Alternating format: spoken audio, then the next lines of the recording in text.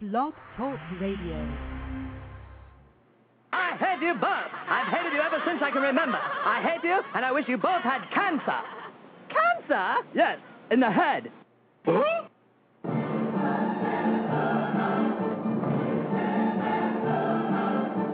I'm as tired as hell, and I'm not going to take this anymore. Pay no attention to that man behind the curtain. Are you telling me you built a time machine? Out of a DeLorean?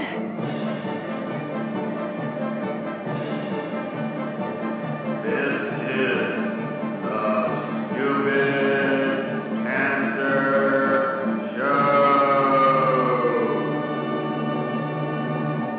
That's hot.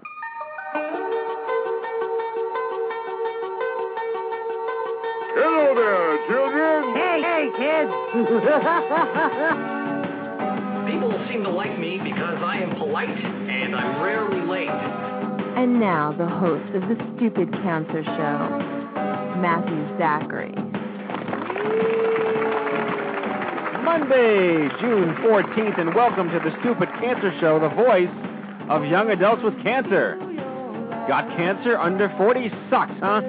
Well, get busy living, because the Stupid Cancer Show is here to change the world one chemo infusion at a time. Tonight's show highlights MD Anderson Cancer Center out of Houston, Texas. We have three magnificent guests hailing from there in our Survivor Spotlight. Daphne Cercato, young adult survivor of non-Hodgkin's lymphoma. Our friend Marissa Meir, young adult survivor of colorectal cancer. She is the program coordinator for the Anderson Network. And Dr. Anna K. Franklin, the medical director of the Adolescent and Young Adult Program of Children's Cancer Center. He's also an assistant professor of medicine. As a reminder, this broadcast right here, right now, is a program of the I'm Too Young for This Cancer Foundation, who would like to thank our major sponsors for making the show possible every Monday. Sponsors like Spencer's Gifts, Azi, Genentech, and Lilly Oncology. On the web at i2y.com, we help young adults fight cancer every day. And we're bringing the cause of cancer under 40 to the national spotlight where it belongs, because our generation deserves better. So hello, my friends, and welcome back to yet another fun-filled and exciting romp through the hay on tonight's Stupid Cancer Show, where remission is not a cure and survivorship is all that matters. And a Stupid Cancer welcome to any and all of our first-time listeners here, especially you guys in upstate New York from Buffalo, Syracuse, Rochester, Binghamton, Corning, Albany, schlepping all around the state to get to our boot camp, which we'll talk about later. Welcome to the Blog Talk Radio Network and the Stupid Cancer Show, broadcasting live from the Chemo Deck, our fabulous studio in downtown Manhattan. I'm Matthew Zachary, a 14-year young adult survivor of pediatric brain cancer. Please welcome my official partner in crime here on the Stupid Cancer Show, hailing from New York City, a 15-year young adult breast cancer survivor, acclaimed journalist, former deputy editor of TV Guide, and former entertainment news correspondent for the Fox News Channel, the lovely and talented Lisa Bernhard. Lisa. How are you? How are you, my dear? Fantastic, and I'm happy to be with you all. We like having you on the show. I like being on the show. Considering you're my co-host, we like having you on the show. And we love all our listeners who keep tuning in, which is fabulous. We do love our listeners. It's incredible how potent this show is getting, and I couldn't be happier. So, again, a special extra shout-out to all of our listeners here tonight, and our listeners who will be listening to the show, not tonight, but on our rebroadcast and our podcast. You guys rock. That's right. So, I guess I'm obligated to introduce Jack, I suppose. So our chief cancer anarchist and vice president, newly appointed vice president of grassroots programming, Jack Bouffard. Hello, Jack. Hi, Matt. You know, I'm teetering on referring to you as either Baba Booey or the court jester or sidekick. You can feel free to refer to me as Mr. Bouffard. Thank you very much. All right, fine. Mrs. Bouffard. We could do Baba Boofy. Baba Boofy. Nice. Yeah. Lisa with the score. Oh, my goodness. Very very nice one. And you, my friend, are Baba Booty. What? You talking to me? I sure is. That is so not okay that you said that. I'm lucky I could say anything these days. That's right. Jack lost his voice. I just noticed, actually, this last week I saw for the first time Jack's car, and I realized, and this is good for all you state troopers out there who are listening, that Jack's license plate is actually Boof 1. Yes, it is. That's correct. Yes, it is. BOOF 1.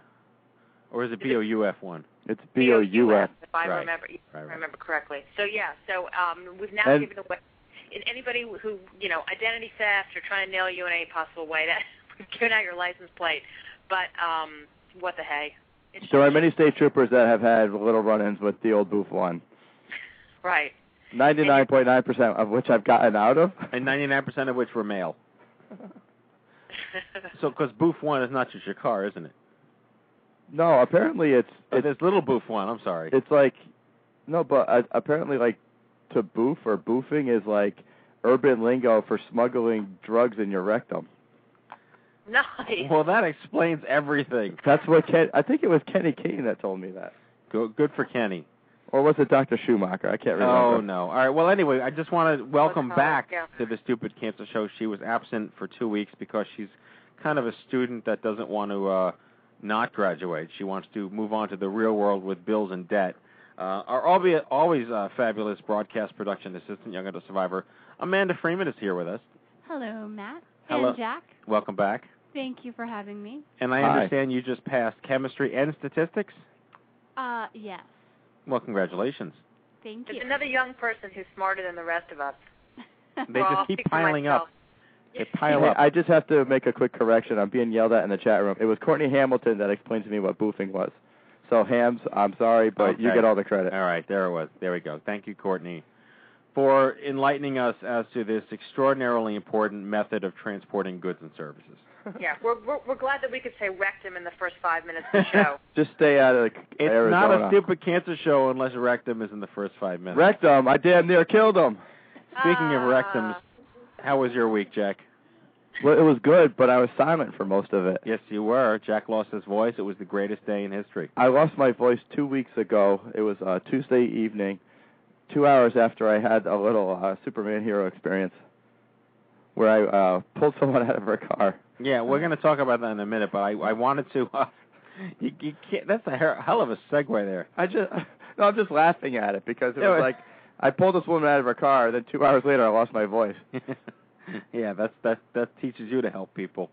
But we That's have we have an in-studio guest. We always like to announce our in-studio guests. She is a sort of a newbie to the I2Y New York City Metro group in the last couple of months, but we love her. She's fantastic. Her name is Karima Batts. Hi, everybody. And welcome back. You were here once before. Yes, back in December, the first day we met. Yes, so we are 6 months old in our fabulous relationship. I love the Ungala. It was awesome. The Ungala, which we will also be talking about a little later, was absolutely off the hook. Wait, Matt, wasn't Karima the one that like emailed you at like 10 in the morning and you guys connected and then she came to the show that night? I think that was it. Yeah, that was me. Yeah. That was me. Yeah, the woman's a rainmaker. I was Googling stupid cancer because I was just so upset that I couldn't find any other young adult cancer survivor groups to join. And I was like, stupid cancer. And I just Googled it, and you guys showed up. So that's kind of funny. Well, there you Whenever go. you Google the word stupid, Matt and I show up. That's unfortunately how it works. That was benevolent of you to leave me out, Jack. Yes. Well, after the SPF 45 comment last week, I thought I'd give you a week off. I forgot about that, but thanks for reminding me. Anyway, so before we get to our first guest, we do have to tell the Jack $6 Million Man / MacGyver / temporary firefighter / Superman hero story, which is so unbelievable. You would not. It's incomprehensible that this could happen to Jack Buffard. But I will give you the stage to as dramatically and well, now that it's been a week, the story would be grossly exaggerated. No. But actually, like melodramatically tell the story. Last Tuesday was a crazy day for me because I did the radio show with you Monday night, which is a late night for me. I get home at like 1 in the morning, And then I was turning around to come back to the city at 8 in the morning because my sister Margaret and I were coming to a Sarah McLachlan like meet and greet / mini concert or whatever. And then I had to get home because I was going to see Dave Matthews in Boston that night. So get home, get ready for concert mode. I'm driving up, and my friend was meeting me in Hartford, so I had like an hour to kill. So I was like, all right, well, I'll go to West Hartford and do some errands and do whatever. So I get off the highway, and I'm sitting at this red light to turn left into the parking lot of a mall, and the Subaru Forester comes flying through the air and lands on its roof, like flips over twice, lands on its roof right next to me. So I'm like, oh, that's not good. So I throw my car in park, turn it off, jump out of my car, and I'm the first one to this woman, and I'm on the driver's side. All of her windows are blown out. She's hanging upside down and went through the whole, like, are you okay? And, like, I was really thinking she was going to be, like, this hot, bloody mess. And two thoughts came to mind. The first one was, I can't get my massage spa soft little hands dirty or cut or anything like that, because if I cut my hands, I can't really work. Not that would deter me from rescuing somebody. Apparently it almost did, though. But dying, yeah. But it just crosses your mind in that split second. You're just like, oh my God, like you got to do this without like injuring your hands. And the second thought was, is the smell of gasoline in the air, and is this car going to explode? So I, kind of like dove into the car, and the woman was hanging upside down. She was okay, just badly shaken up. She told me she was 12 weeks pregnant, which also kind of scared me. But couldn't get the door open, but I was able to get her unbuckled and open up the back door, and then in turn, like kind of like flip her over and then just pull her out. And by the time that happened, there was like a volunteer fireman that was already on the scene, and all the lights and sirens were on their way. So I would say it delayed me like a half hour, but it really didn't because I had like 45 minutes to kill. But what was funny was when my friend did meet me at the mall and we, started heading out, she's like, oh, my God, like, look at that car upside down or whatever. I was like, oh, yeah, about that. Because at that point, they were, trying to flip it over to put it back. But that's the kind of thing like the news would put you on the evening news that night. Well, I was on the news. No, you weren't. Well, I was, but I didn't stick around, and nobody said that they saw it. So, like I just, like, went on my way because, of course, I had to get to the concert. So, like, I didn't make a big deal out of it, but there was a film crew there, and, they got me, but I was just like, okay, whatever, and nobody said that they saw it. So either nobody in Connecticut watches the news at 6 o'clock or nobody cared. You just went back into your phone booth and took your cape off and your tights and back. Right. That's right, and put on my glasses. Right. Went back and went off your merry way. And then I went to the concert, and, typical Dave Matthews concert, good time, and I got home at 2:30 in the morning, and, just a normal Tuesday night from there. Yeah, but I'm really sad that you didn't get the sort of Dustin Hoffman, Gina Davis, Bill Pullman-esque, was it Bill Pullman? Who else was in it? Oh, I don't remember. It was Gina Davis. It was Andy Garcia. Andy Garcia Davis, was like the hero impersonator, but Dustin Hoffman was the hero. You didn't get your Dustin Hoffman comeuppance, so I'll just give this to you for a second. All right, Jack gets a little Eye of the Tiger shout-out for saving someone's life. Well, I didn't save her life. I just helped her out of her You don't know car. that you didn't save her life, Okay, dude. you know what? The truth is, the car was on fire. I was standing in a puddle of gasoline. I had to rip off my shirt. My muscles were glistening in the evening light. Ned Flanders style. I pulled her out, and I was like, is she okay? Is she okay? And she's naming her baby Jack. Okay, there's the truth. Okay. And then the car exploded as I was pulling her away. Before Kurt Russell got there with the firefighters.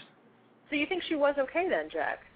She was okay, but based on the fact that she flipped and that she was 12 weeks pregnant, they put the neck collar on her and took her to the hospital. Because honestly, I was very nervous about even taking off her seatbelt, because if she had some type of neck injury or anything related to that, then I can't move her, and I just got to keep her calm until EMS arrives. Yeah. But in addition to the Stupid Cancer Show, Jack will now be hosting the Spinal Cord Injury Show. Yes. The Stupid Cord Injury Show. Yeah. Just kind of branch out. Hey, just one episode of Grey's Anatomy will teach you not to do that. Right. Huh. And massage therapy school. Otherwise known as I'm too tall for this. Right. Nothing like a spinal compression fracture to wreck your day. But what I did do after they got her off to the side of the road or whatever, there was like a bunch of her crap in the middle of the road, and I found her Garth Brooks CD, and I didn't know if I should step on it and break it or put it back in her car. I figured I'd toss it back in her That's called car. strategic collateral damage. Right. All right, let's get to our first guest here. We're running late, which is fine, but I'm very excited to have MD Anderson represented on the show tonight. They're a fantastic, absolutely fantastic cancer center, one of the nation's top. And honestly, the origins, the very early, almost primordial soup origins of the young adult cancer movement emanated out of MD Anderson, thanks to Dr. Archie Blyer. So let's cue up our music here. All right, 9:15. We have here on the air Daphne Cercato, and she'll tell me how much I botched that in a moment, was a 20-year-old attending the University of Texas, San Antonio, and she was diagnosed with a stage 2 diffuse large B-cell non-Hodgkin's lymphoma. We need more adjectives. Jack, think of them. Blue, rainbow-colored, chemotastic, Ford Fusion-based. Anyway, for treatment, Daphne moved back to her hometown of Houston and received chemo and radiation at MD Anderson Cancer Center. During treatment, she was connected with vocational counselor, I'm not going to pronounce this right either, Sujin Anyi, through the Children's Cancer Hospital's AYA program. Sujin has assisted Daphne with finding college scholarships specific to AYA patients and survivors and worked with her on a career assessment that guided her to her career choice. She now is on the steering committee for the Adolescent and Young Adult Advisory Council and is really awesome. Please welcome to the Stupid Cancer Show Survivor Spotlight, Daphne Cercato. Correct me. Please correct me. You say Cercato, I say Cercato. Well, hello. Hi. Daphne. Hi. Daphne, are you on Facebook? Because I cannot find you for the life of me. I am on Facebook, but my profile is hidden. Boo! As most women are from Matthew. Looking for me.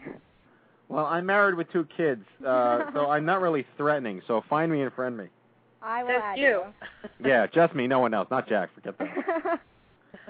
So I think that it's really good that we have you on the show. Obviously, our show is clearly about to share the voice of the young adults, and we like to have the Survivor Spotlight.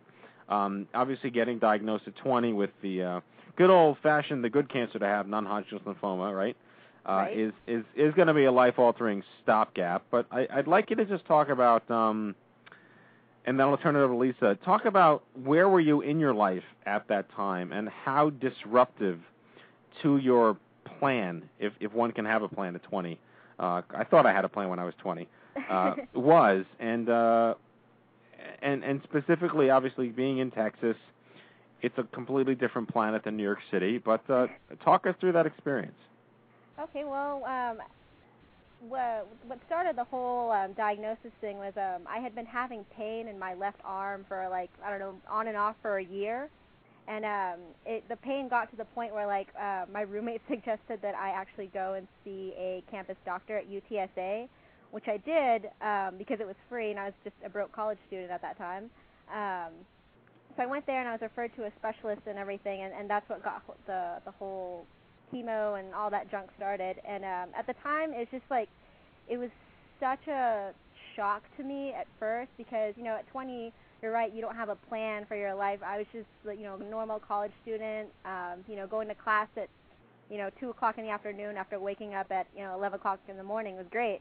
And so it was just a huge shock to me when it happened because I just never thought that something like cancer could ever happen to me because no one in my family has ever had it, and that's how I thought people got cancer, is if you were genetically predisposed to it. So it showed how ignorant I was at the time, and just having to go through that at 20 was just really, really sucked. Cancer is terrible, and it did change a lot of aspects of my life. I look at things differently now, and so I as much as it sucked to have gone through it, I'm actually really grateful that it happened, because had I been living the same life at 20 that I'm living now, things would have been completely different for me. So, Daphne, tell us then how this affected your schooling, and specifically, did you work with MD Anderson in terms of, you had some counseling in terms of a potential college scholarship, is that right? Or sort of reassessed your career and what you wanted to do with your career? And I also see if I'm not mistaken, that you then enlisted with the National Guard. Yes. At the day Walk us that through all that. Okay, the day that I had my biopsy was actually the first day of final exams for that fall semester. So I missed all of my exams. I was able to reschedule all of them, but with most college classes, it's either it's midterm and final. And so I did well in all my midterms, but with all my finals, I failed all of them because the last thing on my mind was school. So I failed all of those finals. I failed half of my classes for that semester.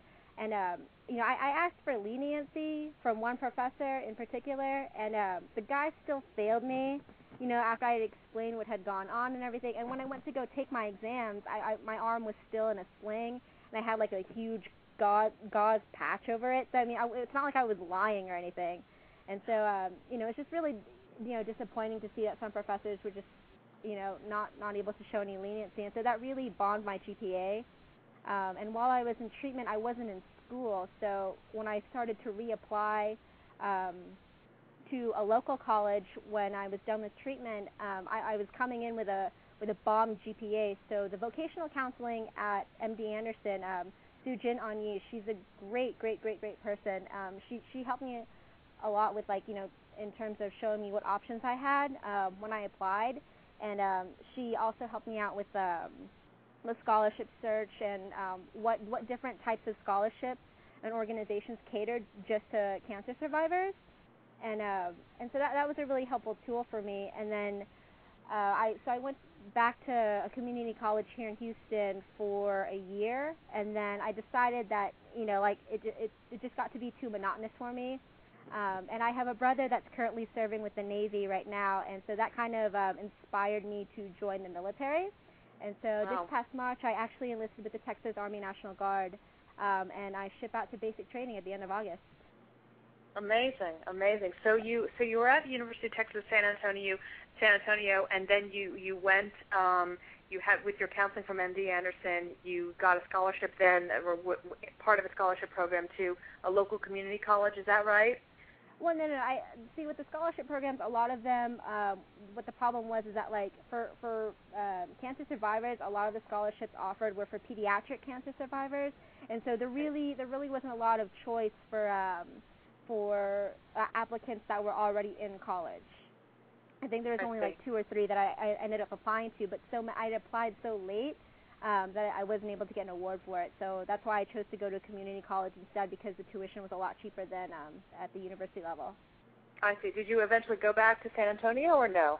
My parents really wanted me to go back, so I could, get back into that lifestyle, but I really didn't want to, because by the time the decision was, or the opportunity was offered to me, I'd already, established a life here in my hometown of Houston. I was already involved with the Adolescent and Young Adult Advisory Council at MD Anderson, so I made the decision to stay here. Right. So, and now off to the National Guard. So what's your feelings about that? I mean, obviously like you said, you've got a brother in the Navy, and talk about somebody who's come back from an illness and kind of get busy living and grab life by the horns. That's impressive to then go off with the National Guard. Yes, I'm really excited. Because I went through cancer, like, I feel like I can do anything right now. I feel like I should be able to push myself to limits without any regrets, because, like, military was always something that I... Sorry, you just brought it up. I was going to say, you're going to run a half marathon?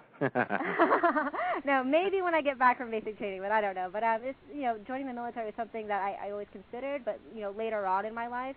But now it's just the opportune time for me to go. I'm in a spot in my life where I can actually take the time off to go through training and everything, and I'm not sure if I want to volunteer for deployment next year. I don't know. I'm still considering all of that. That's a big step. It is. My brother wasn't too happy with my decision, but I told him that it's not his life, it's mine. It's going to be me that's living it. So I might as well do something that I want to do now rather than regret not doing it later. Do you think that you would have enlisted in the National Guard had you not gone through the cancer experience? I really don't know. I mean, at first I really wasn't considering the Army. I was considering following my brother into the Navy. but for me, I just felt that the training that's involved with the Army is a lot more challenging than it is with the Navy. I'm sorry if I'm offending anybody out there. I could be wrong. I don't know, but the Army National Guard was a much better fit for me, in all the stuff that I wanted. So what's your ultimate? I mean, you're somebody who's really fortunate in that you are connected to a big cutting-edge institution like MD Anderson. What's your ultimate takeaway now that you have a little bit of time to step back and reflect on what was key for you, what was most important, what was most helpful in getting you through this, what you could recommend to other cancer centers or patients or doctors out there in terms of really helping somebody who is kind of the next you go through your situation? The key thing for me at MD Anderson is the communication between patient and doctor. I was fortunate to have an oncologist, Dr. Maria Rodriguez, who was so excellent. Like, when I was diagnosed in San Antonio, the doctor that diagnosed me there, I appreciate practical people, but this guy put my life in statistics. He told me that I had so much of a percentage of being alive 5 years from now. You can't tell anybody that. You can't be told something like that and just take it oh, okay, that's cool, thanks. But with Dr. Rodriguez at MD Anderson, she spelled out what options I had. She verified the research that I did on my own, and she didn't sugarcoat anything for me, but she wasn't as brutal as some doctors are, which was very calming for me. She's optimistic, but not, oh my gosh, I have to sugarcoat this for you to make you feel better. You know what I mean? But it sounds like if nothing else, she made the experience personal rather than making you another statistic. Yes. Yes, and Dr. Rodriguez and her entire clinical team were like that, and so it was very calming for me, and so I didn't have any fear going into any of my treatment because I knew I could trust Dr. Rodriguez's word on it, and unfortunately there are not a lot of doctors that are like that. Yeah. Well, we really love having you on the show. You're another amazing example for us of somebody who's who's really got busy living, and we thank you so much for coming on. We've got to wrap up a little bit here and cut away to have Mr. Booth do our news for everybody, but stay safe with the National Guard and come back and talk to us again. All right, thank you very much. And Daphne, you don't have to hang up. Stick around because Marissa and our good doctor friend may want to go into some sort of roundtable conversation, so don't go anywhere. Okay. All right, so anyway, Daphne Cercato, everybody. Thank you so much for being in our Survivor Spotlight. So, and now a brief pause. This is brought to you by Immerman Angels. Be well, #1. Hello, I'm Kent Brockman, and this is Eye on Cancer. Just the facts, ma'am.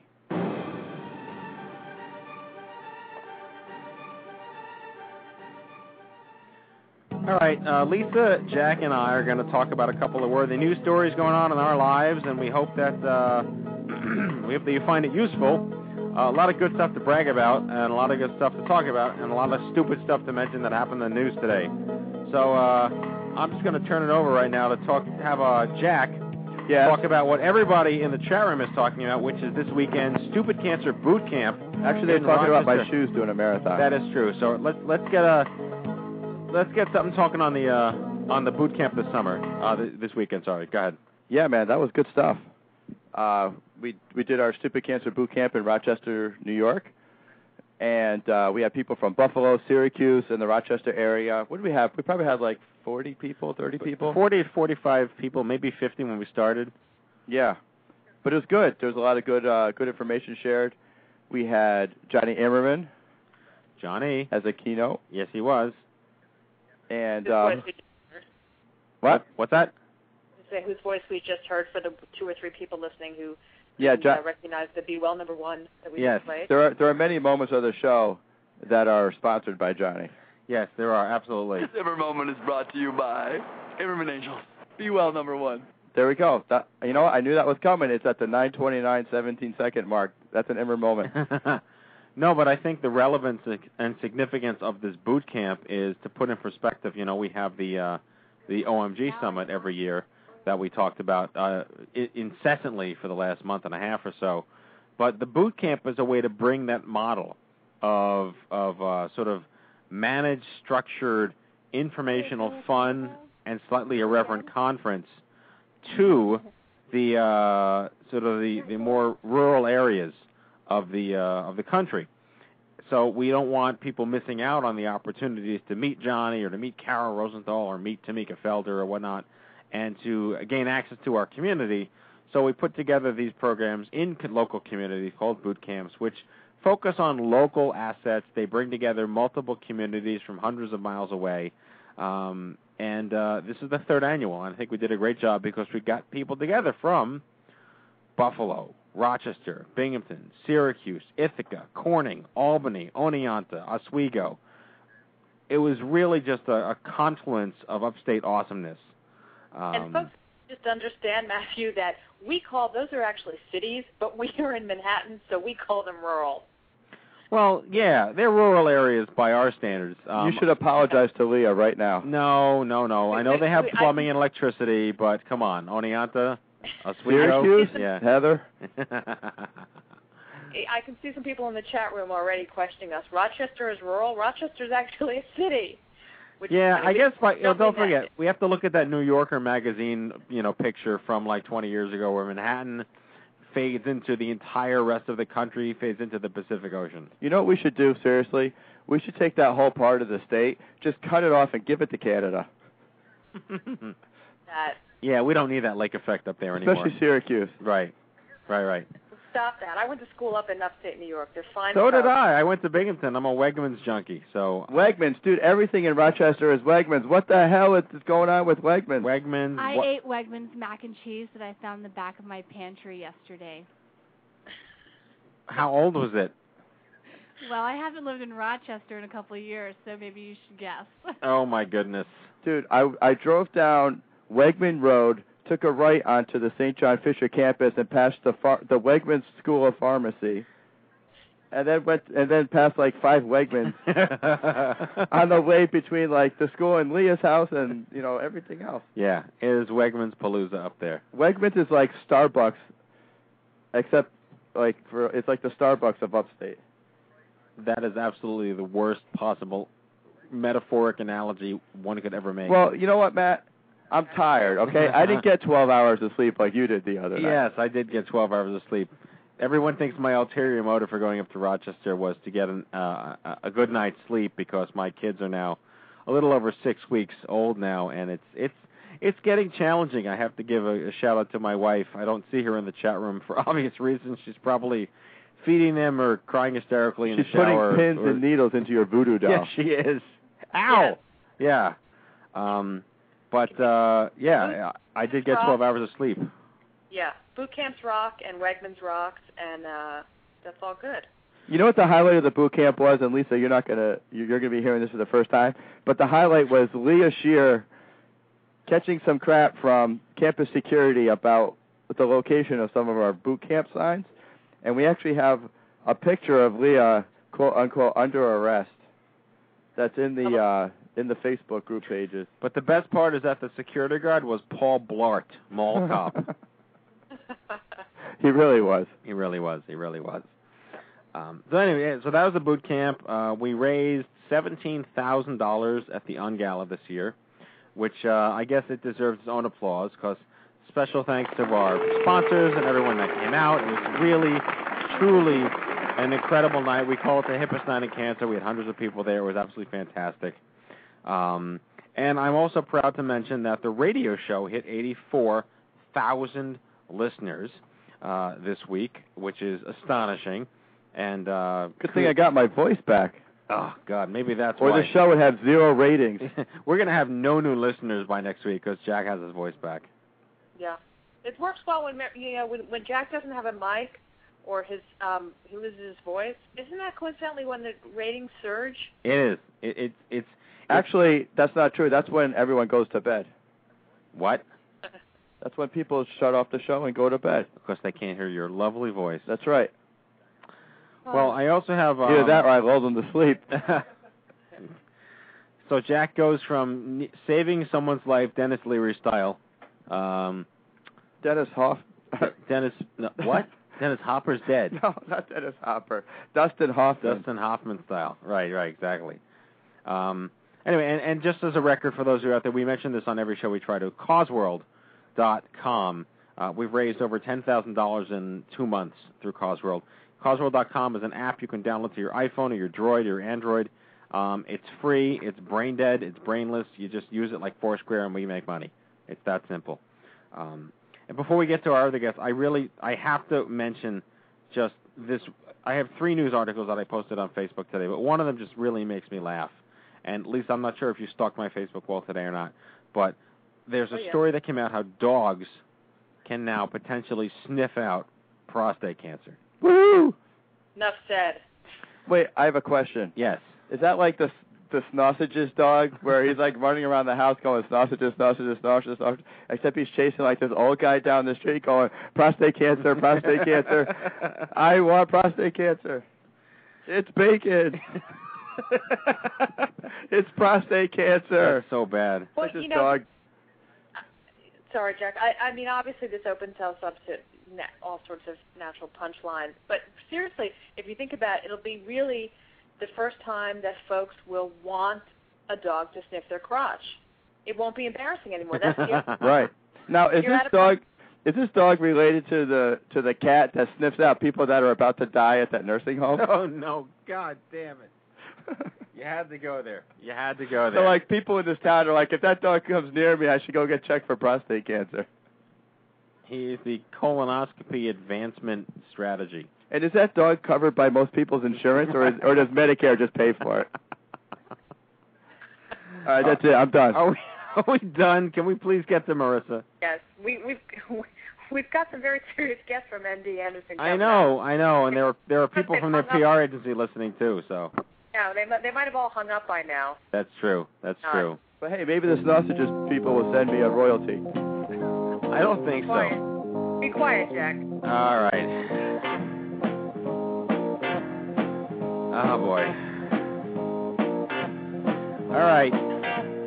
Coming up next is the program coordinator for the Anderson Network, a 7-year survivor of colorectal cancer, someone I've known for several years now. My friend Marissa Meir, again, is volunteer service director of the... I'm messing this up. She connects those affected by cancer to others who have had similar experiences. She recently launched the Anderson Network's newest resource, Cancer 180, which is a program aimed at bringing together young adults affected by cancer in a fun, supportive, and social environment that usually does not involve Jack Before. Diagnosed at the age of 29, Marissa is a 7-year survivor of colorectal cancer. Good thing she doesn't have a prostate. She doesn't need a dog. And knows firsthand the challenges, side effects, and psychosocial issues that cancer presents to young adults. Please welcome my friend and yours to the Stupid Cancer Show for the first time, Marissa Meir. Hello, Marissa. Hey, guys. Hi, Marissa. Hello, Jack. How are you? I am fine. You are my new hero. Really? Yeah. Because I pulled that woman out of her burning car and, yes. put it out with my bare hands? Yes. So will they be now, because of that heroic act, will they now be naming some tennis shoes after you? Ooh. Yeah, they're actually going to be fireproof. and they don't go more than 10 feet without stopping for a rest. Oh, okay. So that's going to be a whole new set of shoes that Jack's going to have to take pictures of. Right. Shoes for his famous face. Yeah. That'll. So, Marissa, I've known you God knows how long. Longer than I think I2Y has been in existence. Is that correct?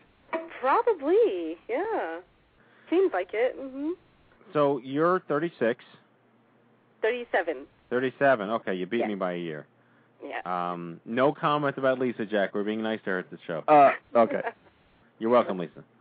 So, obviously, colorectal cancer is something you wouldn't normally consider in a young adult, let alone in a female. Right. I want to hear if you were, obviously, we love to make fun of the people that misdiagnose you and give you Robitussin for brain cancer, which, as everyone knows, is what happened to me. But, again, talk us through that. How do you go from, something hurts, to you're a young woman who's 29, you have colorectal cancer? Right. Well, at that time, I was working for the American Cancer Society, and we had a support group that met in our offices, which was the colon cancer support group. And for probably, I'd say maybe about a year, I had been experiencing some very interesting symptoms. The most concerning one being blood in the stool. And it just got progressively worse, but my job was quite stressful. I was coordinating fundraising events and was so focused on meeting that, dollar goal that I just kind of kept passing it off as, well, it's probably stress-related.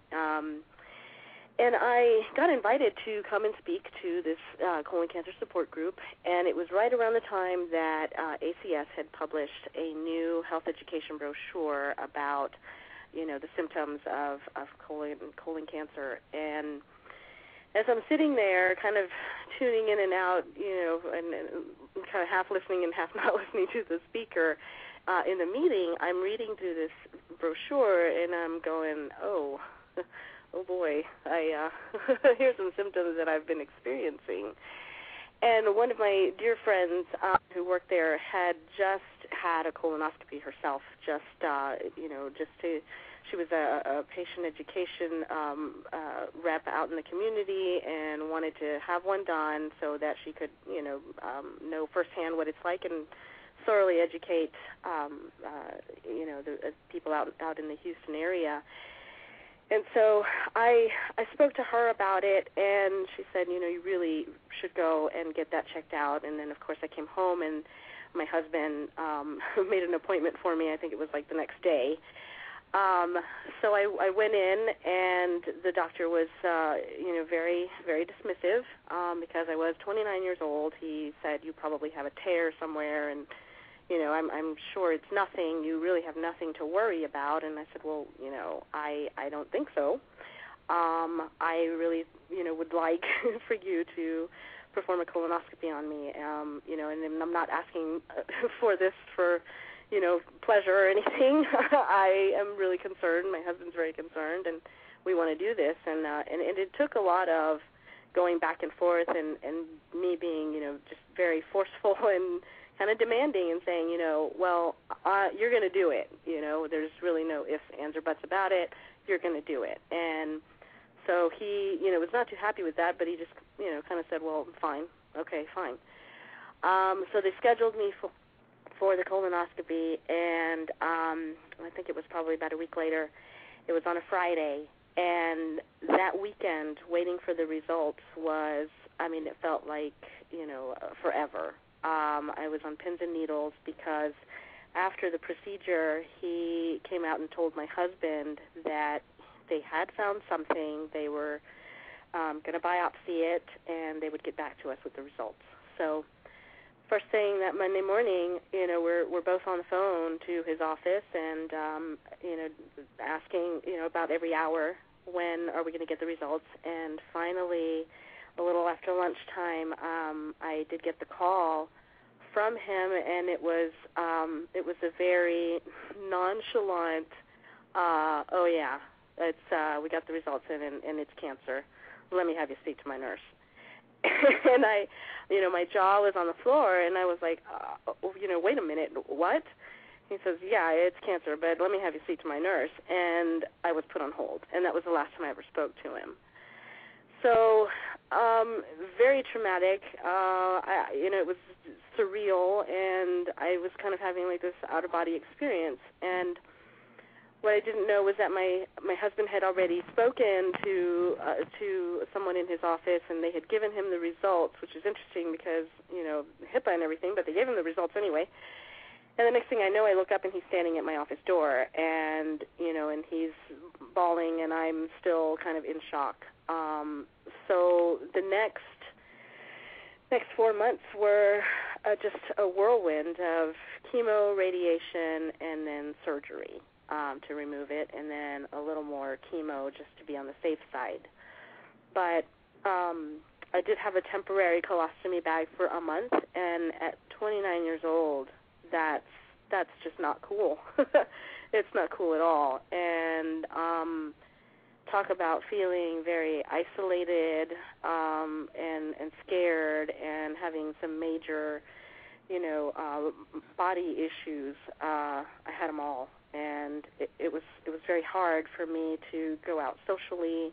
And then add on top of that I just didn't know any other 29-year-olds with colon cancer. So it was a very lonely time. Let's just recap this quickly here. So he was resistant to giving you the colonoscopy, which you had to push for, right? And be very forceful about that. So you finally got that. You get the results, which did not come to you first. It technically went to your husband first, right. Which is another no-no. Mm-hmm. And then you finally get him on the phone, and he just nonchalantly says, "Oh yeah, it's cancer." Puts you on hold and says, "Talk to the nurse." Mm-hmm. Pretty much. Where was this treatment that you had started out with this doctor? It was here in Houston. It was a private GI practice that another doctor had referred us to, and at the time it was just kind of like, okay, well, I trusted that doctor to send me to a good doctor, and that unfortunately did not end up being the case. So, do you want to tell us the name of that first doctor who diagnosed you? I'd rather not at this point. Yeah. That might be smart, because we know that doctors really listen to young adults. Right. So then tell us. Then at that point you switched, and how did you take it from there? Obviously, you were on the search for a new physician entirely, correct? Right. My husband's family knew a proctologist who coincidentally was named Dr. Butts. And that is awesome. That is the greatest name in history. Did he have a yacht that said Ass Man on the back? No. For all you Seinfeld people. No. He didn't. But he was a great man. He with a name like that, come on, you can't go wrong. And he had actually... Was his first name Seymour? I get asked that a lot. No, his name is actually Donald Butts, and he's just a great doctor. He had operated on Ronald Reagan, in fact. And so I thought, hey, if he's good enough to operate on a doctor, he's good enough for me. So he turned out to be just my lifesaver. Him along with my oncologist, whom he referred me to, and she had trained at MD Anderson and then opened up her own private practice. And she was wonderful. Like I said, they were both my lifesavers. They came up with a great treatment plan for me, and tried to do as little damage as they possibly could, to any of my other organs. And then they were wonderful. So tell us about you or instrumental. Now, were you one of the founders? You launched Cancer 180, which is part of MD Anderson, which connects young people. That's right. Tell us about how that came about and what your goals are there. Sure. When I started with MD Anderson and working in the department called Anderson Network, we I was kind of taking inventory of all the different support programs that we had, and at the time we had about 15. And was looking at the many different ways that we were reaching patients and survivors and caregivers. And while we were reaching a lot, they all seemed to be, age 50 and over. And I started thinking, how can we reach the younger crowd? Our largest program is a patient and caregiver support line, so we do, the one-on-one telephone matching. But we only had maybe a handful of young adults in that database of telephone support volunteers. And I thought, well, and they weren't getting, their support wasn't getting utilized very much because we weren't getting the calls. And so, I was thinking, personally, I don't know that I'd want to get on the phone with a complete stranger and just start talking about, these issues that I'm going through. And so it was around that time, I started learning about Planet Cancer and I2Y and I think it was the Ullman Fund and I said, well, yeah, utilizing social media is really the way to go now, and so and I hadn't really had a lot of experience with social media. So speaking with my director, we came up with a plan and said, well, let's create something online where we can reach this younger group, and then maybe expand it a little bit more where they actually meet in person. And it kind of took off from there. I worked together with a couple of my coworkers, and we put together some informal focus groups, which consisted of a variety of survivors and caregivers of different ages between 20 and 40, and we picked their brains. And it was, I think it was like the second focus group, and we met up at a pub, of course, because that's where we want to be. Woo. So you basically did pub sort of focus group tested what this organization should be. Right. That's and great. we took their suggestions, and one of them just kind of blurted out, why don't we just do this? We're hanging out here together and we're connecting and networking with each other. Why don't we just do this? And it was like, well, duh, yeah, ding, ding. Of course. My fault. And that's how it was born. That's as good a story as any in terms of sitting around in the pub, and this is a good thing, and we're all together and bonding over this, and we would love to. I'm going to turn it over to Matthew because we would love to bring in Dr. Franklin from MD Anderson as well to.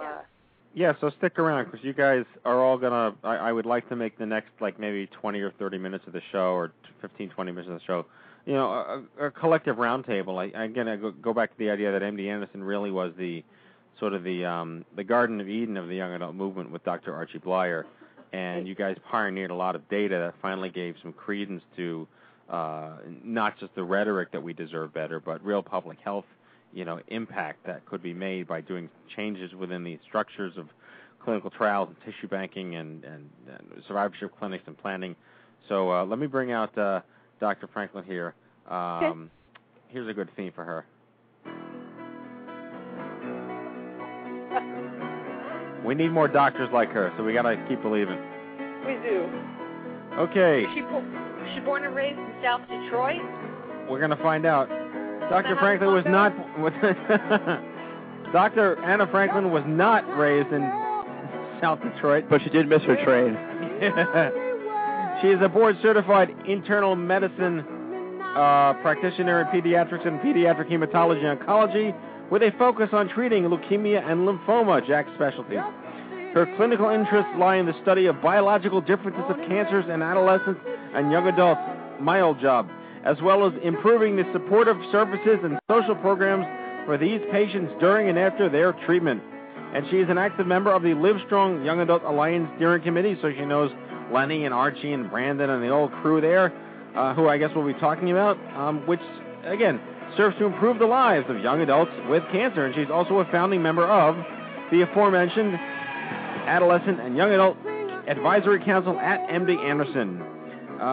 She earned her medical degree at the University of Texas Medical Center and completed her pediatric oncology fellowship at Sloan Kettering. So she's a Midwestern, bi-coastal New Yorker person, and we like her. Please welcome to the Stupid Cancer Show, Dr. Anna K. Franklin. Hello. Well, after that introduction, we only have 5 minutes left of the show. Yeah, I know. I told the Gabe group, 30-second intros, and they love you so much, they sent me information that would be indispensable to leave out of your descriptions. Exactly. So, Dr. Franklin, we love you. I love you. For many, many reasons, not the least of which is that you're drinking our Kool-Aid and you're a great oncologist. But second only to the fact that you really care about the cause and that our generation matters and you're not part of the system that is in denial of the need to foster change that seems impossible. So I guess, starting out at such a improbable measurement of expectation, why don't you let us know a little bit about what shifted your focus, or through medical school or through your subspecialties, that steered you towards wanting to sort of differentiate the AYA community from pediatrics and that value? Sure. So my residency training was a combined residency training program in internal medicine and pediatrics. So I learned, how to treat young patients, how to treat old patients. And during that time, really enjoyed sort of the adolescents and young adults, which most people don't, because they can be challenging.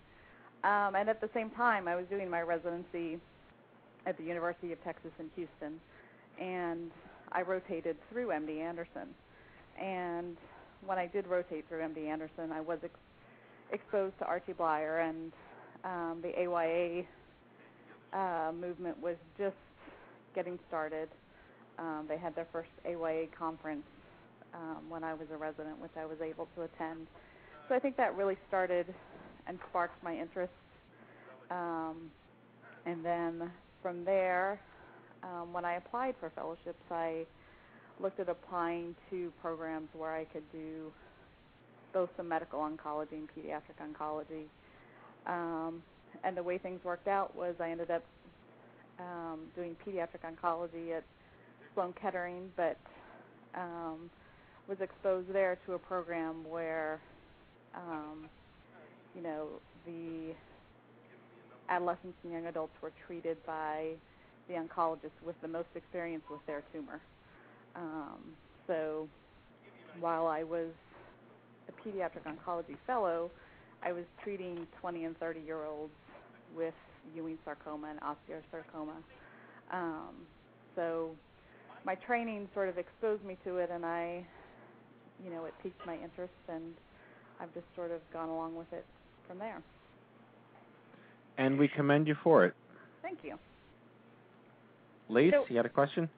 Yeah, I was just so in your bio, as we mentioned, so you're interested in sort of looking at the biological differences between adolescents and young adult cancers. Is that right? Yes. Okay. And so, is there a way, sort of in layman's terms, for the rest of us who aren't doctors, where you can sort of break that down in easy terms, just to know how to differentiate that and how you separate the two out in terms of how you treat them and how you counsel them? Sure. I'll talk about acute lymphoblastic leukemia, because I think this is one of the first diseases where we did notice the difference between young children and older patients. And it's also one of the diseases I treat. So it was noticed on the Children's Oncology Group trials that adolescents, meaning those about 15 and older, had a much worse outcome than younger children treated on the trials.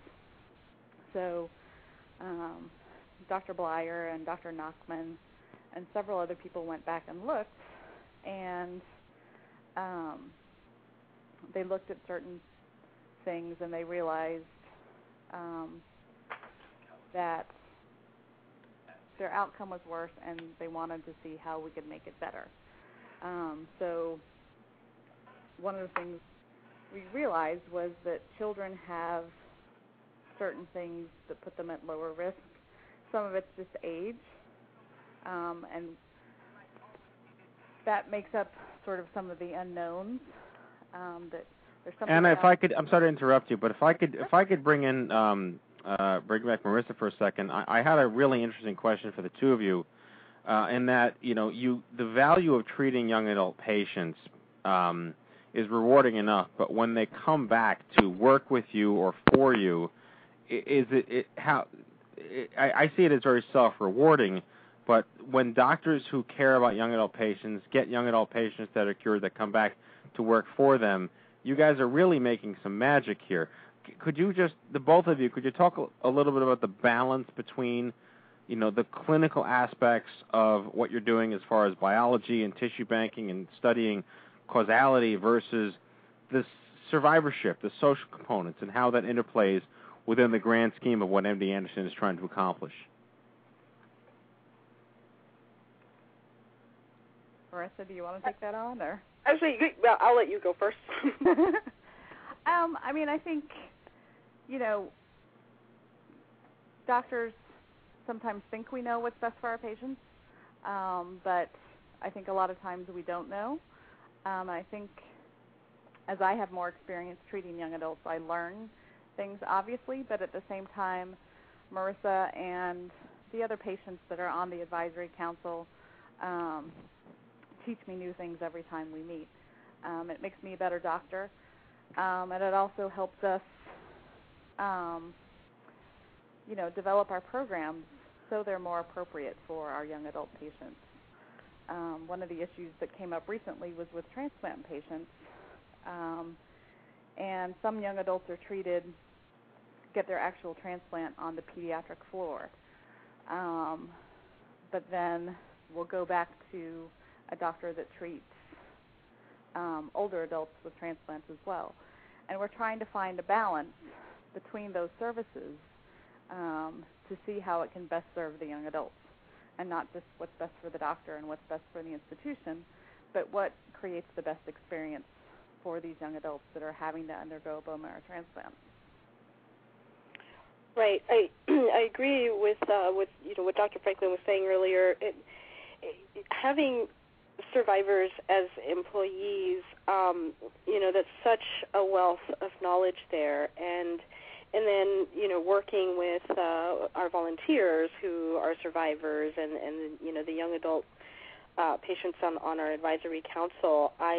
Even though I went through a certain set of issues, there are still others who went through very different ones, and so I too am still learning about other issues that come up, and it's great because we communicate with each other on Facebook, or they'll email me, and they share with me what it is that they feel really has value and a positive impact on their lives. And so I take that into serious consideration, and that helps me to develop and improve on the programs that I have, and especially on Cancer 180. I'd like to bring Daphne back on for a second because, this is like the holy trinity of my wish list of what can happen at major cancer centers to provide the influence that other clinics need to make happen. We have a lot of people in the chat room saying, Jesus, why doesn't my cancer center do this? And we can go back to you guys and say, this is how it's supposed to be done. So, Daphne, you were recently brought into this mess. Your mess was recently brought into this goodness, I guess I should say. And now you are working with Marissa, and you are also working with Dr. Franklin. Can you talk about the value that this program has brought to you, and do you have a sort of a compulsion now to ensure that as many young adults in Houston specifically know about what you're doing? When I was asked to come on board with the advisory council back when it was still called a work group, I pounced on it right away just because, as a young adult going through cancer and being treated at MD Anderson, I was over 18, so I was shuffled off into with the rest of the adults. So, going to the lymphoma clinic at MD Anderson every week, I felt kind of weird because everybody there was maybe 20 or 30 or 50 years older than me. So it was really uncomfortable. And I'm sure that, a lot of young adults that get treated at MD Anderson feel the same way because, we're shuffled off into everybody else. It's like we're almost disregarded completely as a young adult population. So, with doing the work that we do with the Advisory Council for Adolescents and Young Adults, it's just really satisfying to know that, some work is being done to change the way that young adults are treated at MD Anderson. And just now, with as much work as we're doing and the results that we're getting, it's good to know that the baby steps are being taken right now to change the future for patients coming in later on. So what's the key, all of you, in terms of what's the nugget in terms of the key for communication?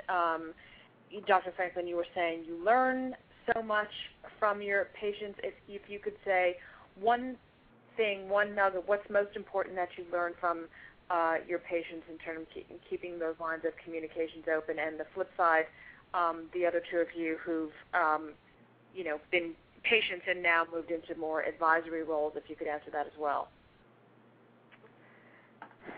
I think,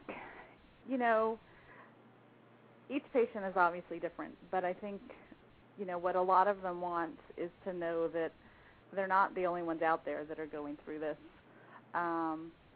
And I think one of the ways to do that is to connect them in different ways. We're not at a point at MD Anderson where we have an AYA clinic or we have an AYA inpatient unit. Those are obviously goals that we have, but instead we're doing things like Cancer 180, and we had a conference for young adults with patients, and it's really connecting them in different ways. And again, for each patient, what they feel comfortable with, I think, is different. And what about for you as a doctor, when so many young patients, they'll want to connect, as you said, with the other young patients, but there's also that attachment that they'll feel for you as more, as a healer. And how do you balance that, and how do you manage that as somebody who obviously is passionate as you are and cares about your patients, but you're the caregiver and you're the doctor, you're not the mom, you're not the sister, you're not even the best friend, and yet you are sort of a counselor. Does that get tricky for you to walk that line?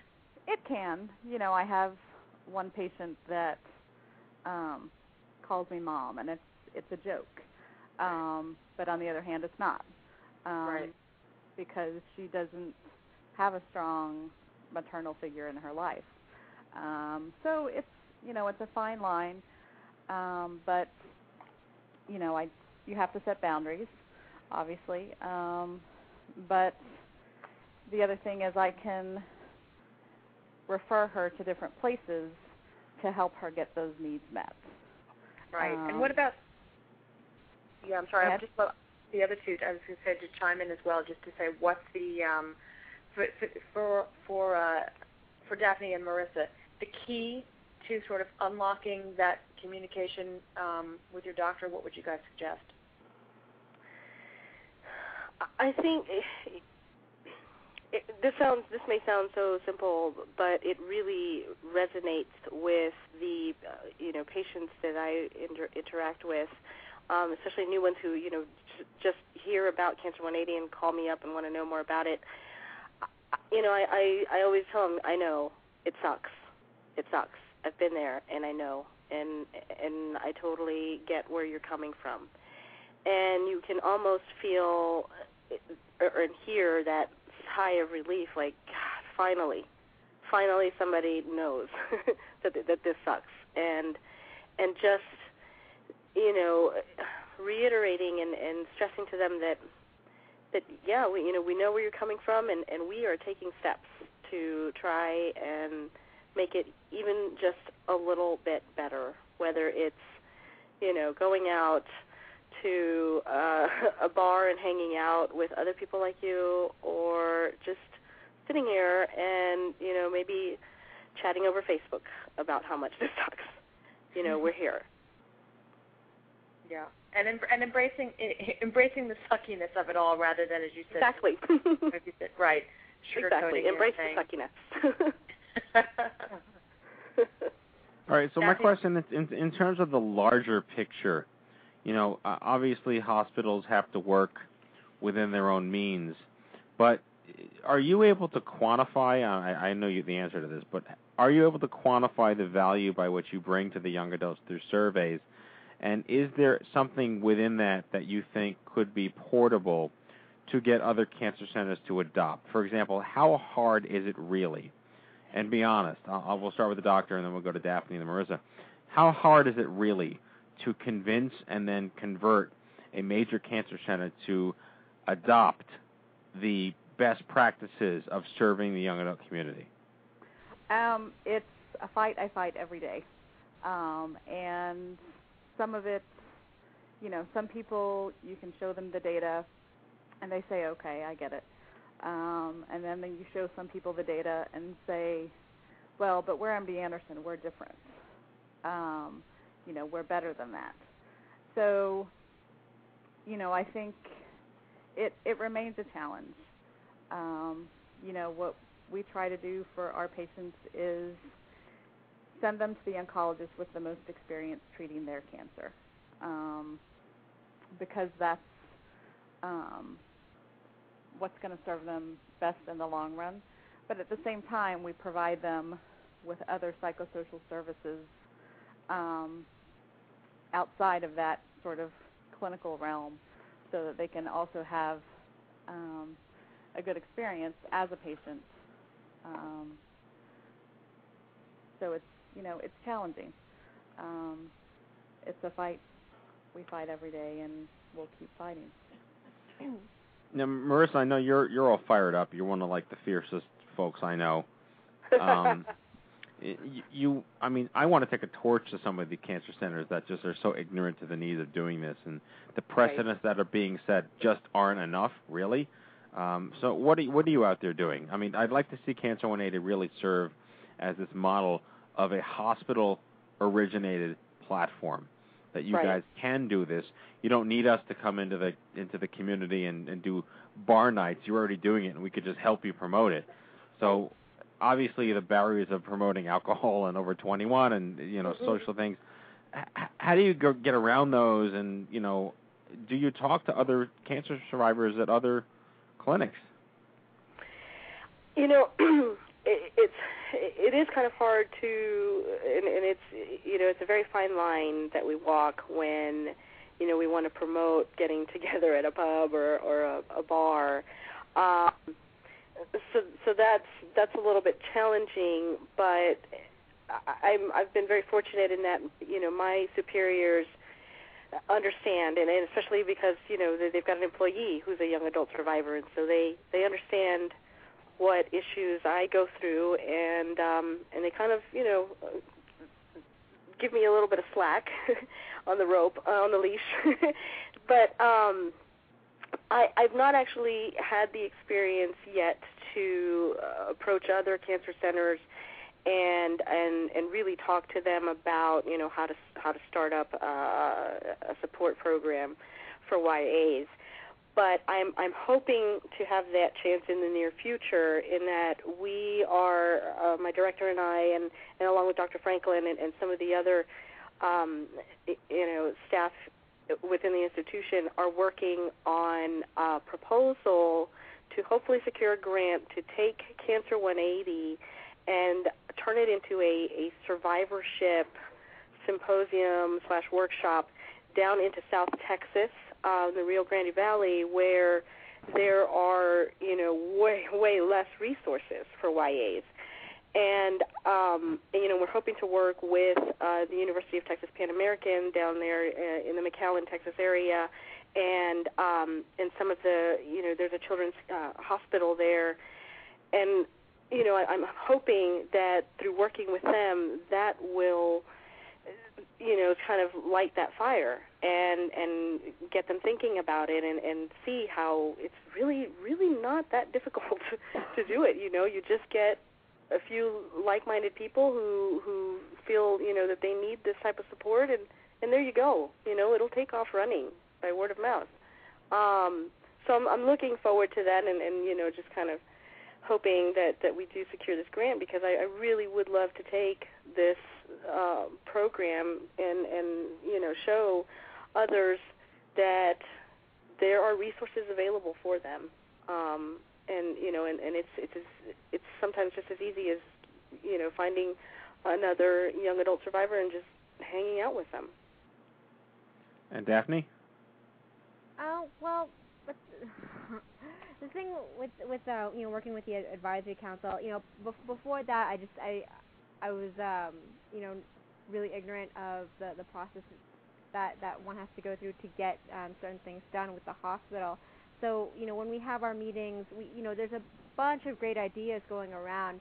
I just was not expecting the number of outlets that we have to go through to accomplish like little goals and stuff. But like I said before, it is pretty encouraging to see that the small steps are being taken now, so we can take the bigger leaps later.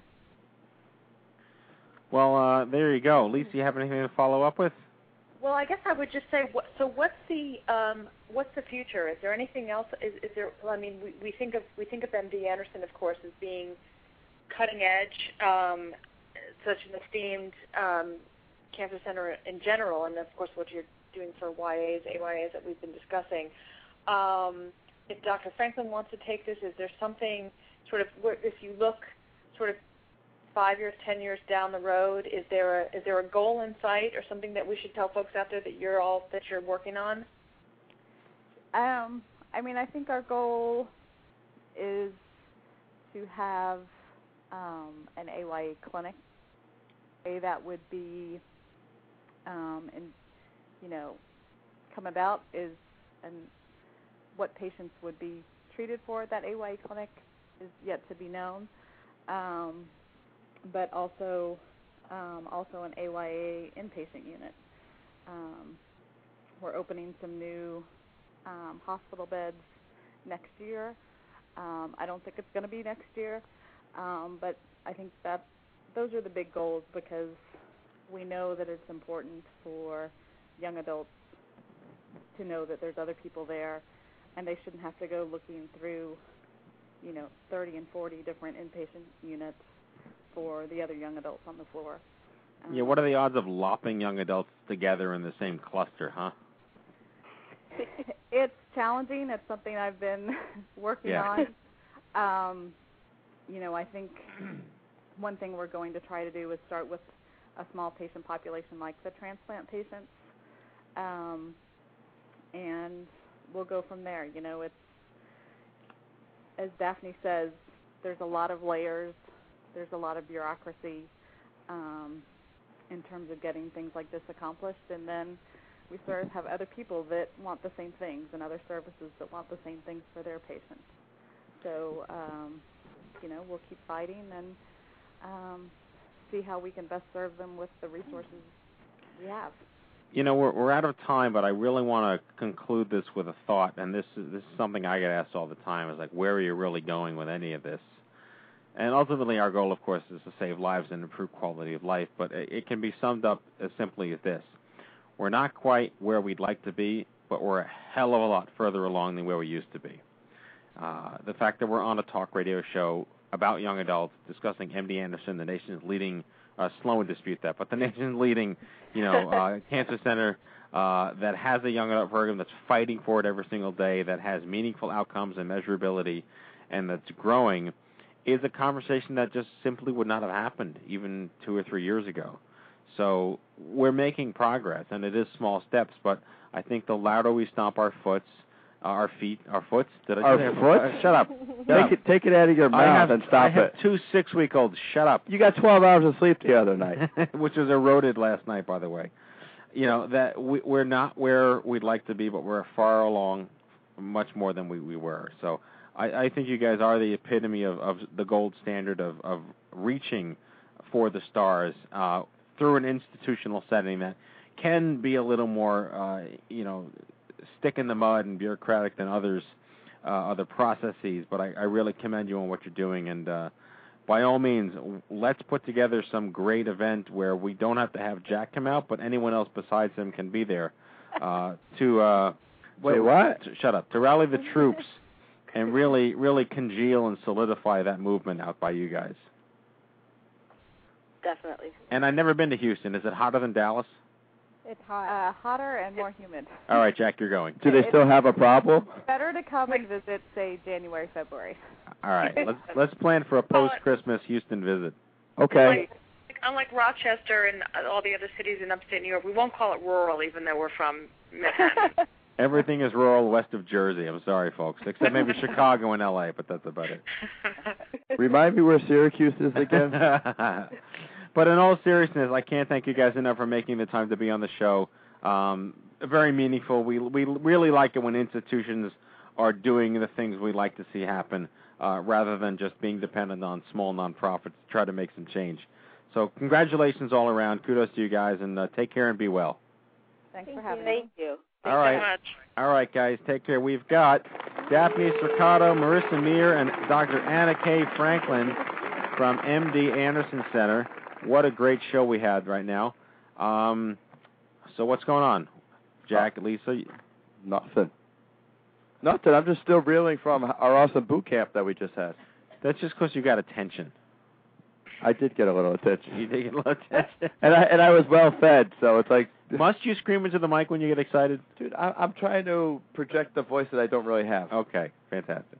What's going on? It's 10:19. I think our viewers might need to school night. Yeah, everyone's gone to sleep already. Well, Leah's long gone. Yeah, Leah. Yeah. Becca's long gone. Heather's fading fast. Yeah. And now our guests are gone, and God knows nobody wants to keep just listening to the three of us. No, I would agree with that. Well, maybe you and me, Lisa. But I think the only one who's true. planning on staying up all night is Brutal. And my kids. Yeah. Yeah. All right, folks. Well, thanks again, guys. We'll see you next week. And now it's time for our closing sequence. Prepare to activate. I hear there's rumors on the internets.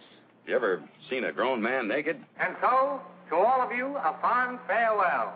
Hooray, I'm helping. You are a meathead. Oh, Magoo, you done it again. That was so terrible, I think you gave me cancer. All right, folks. That's tonight's show. I hope you had as much fun as we did poking a stick at Stupid Cancer. I'd like to thank our guests. From MD Anderson, Daphne Cercato, Marissa Meir, and Dr. Anna K. Franklin, live in our studio, Karima Batts. Oh, you're still here? Shut up, Jack. Next week's show, get this, folks, Andrew McMahon from Jack's Mannequin is going to be on the show. Be a huge show. In our Survivor Spotlight, our old friend Jill Harrison, young adult survivor of lung cancer and one of Andrew McMahon's biggest groupies. All right, if you've missed any of our previous shows, check out the archives at stupidcancershow.com or search for Stupid Cancer on the iTunes Store. Remember, folks, if it's not stupid, it's not cancer. We'll see you all back here, my friends, live from the chemo deck. Jack Buffard, Lisa Bernhardt, Amanda Freeman, Captain Stewie, and I wish you all a pleasant week. Go to bed, Heather. Fokker out. Won't hurt anyone.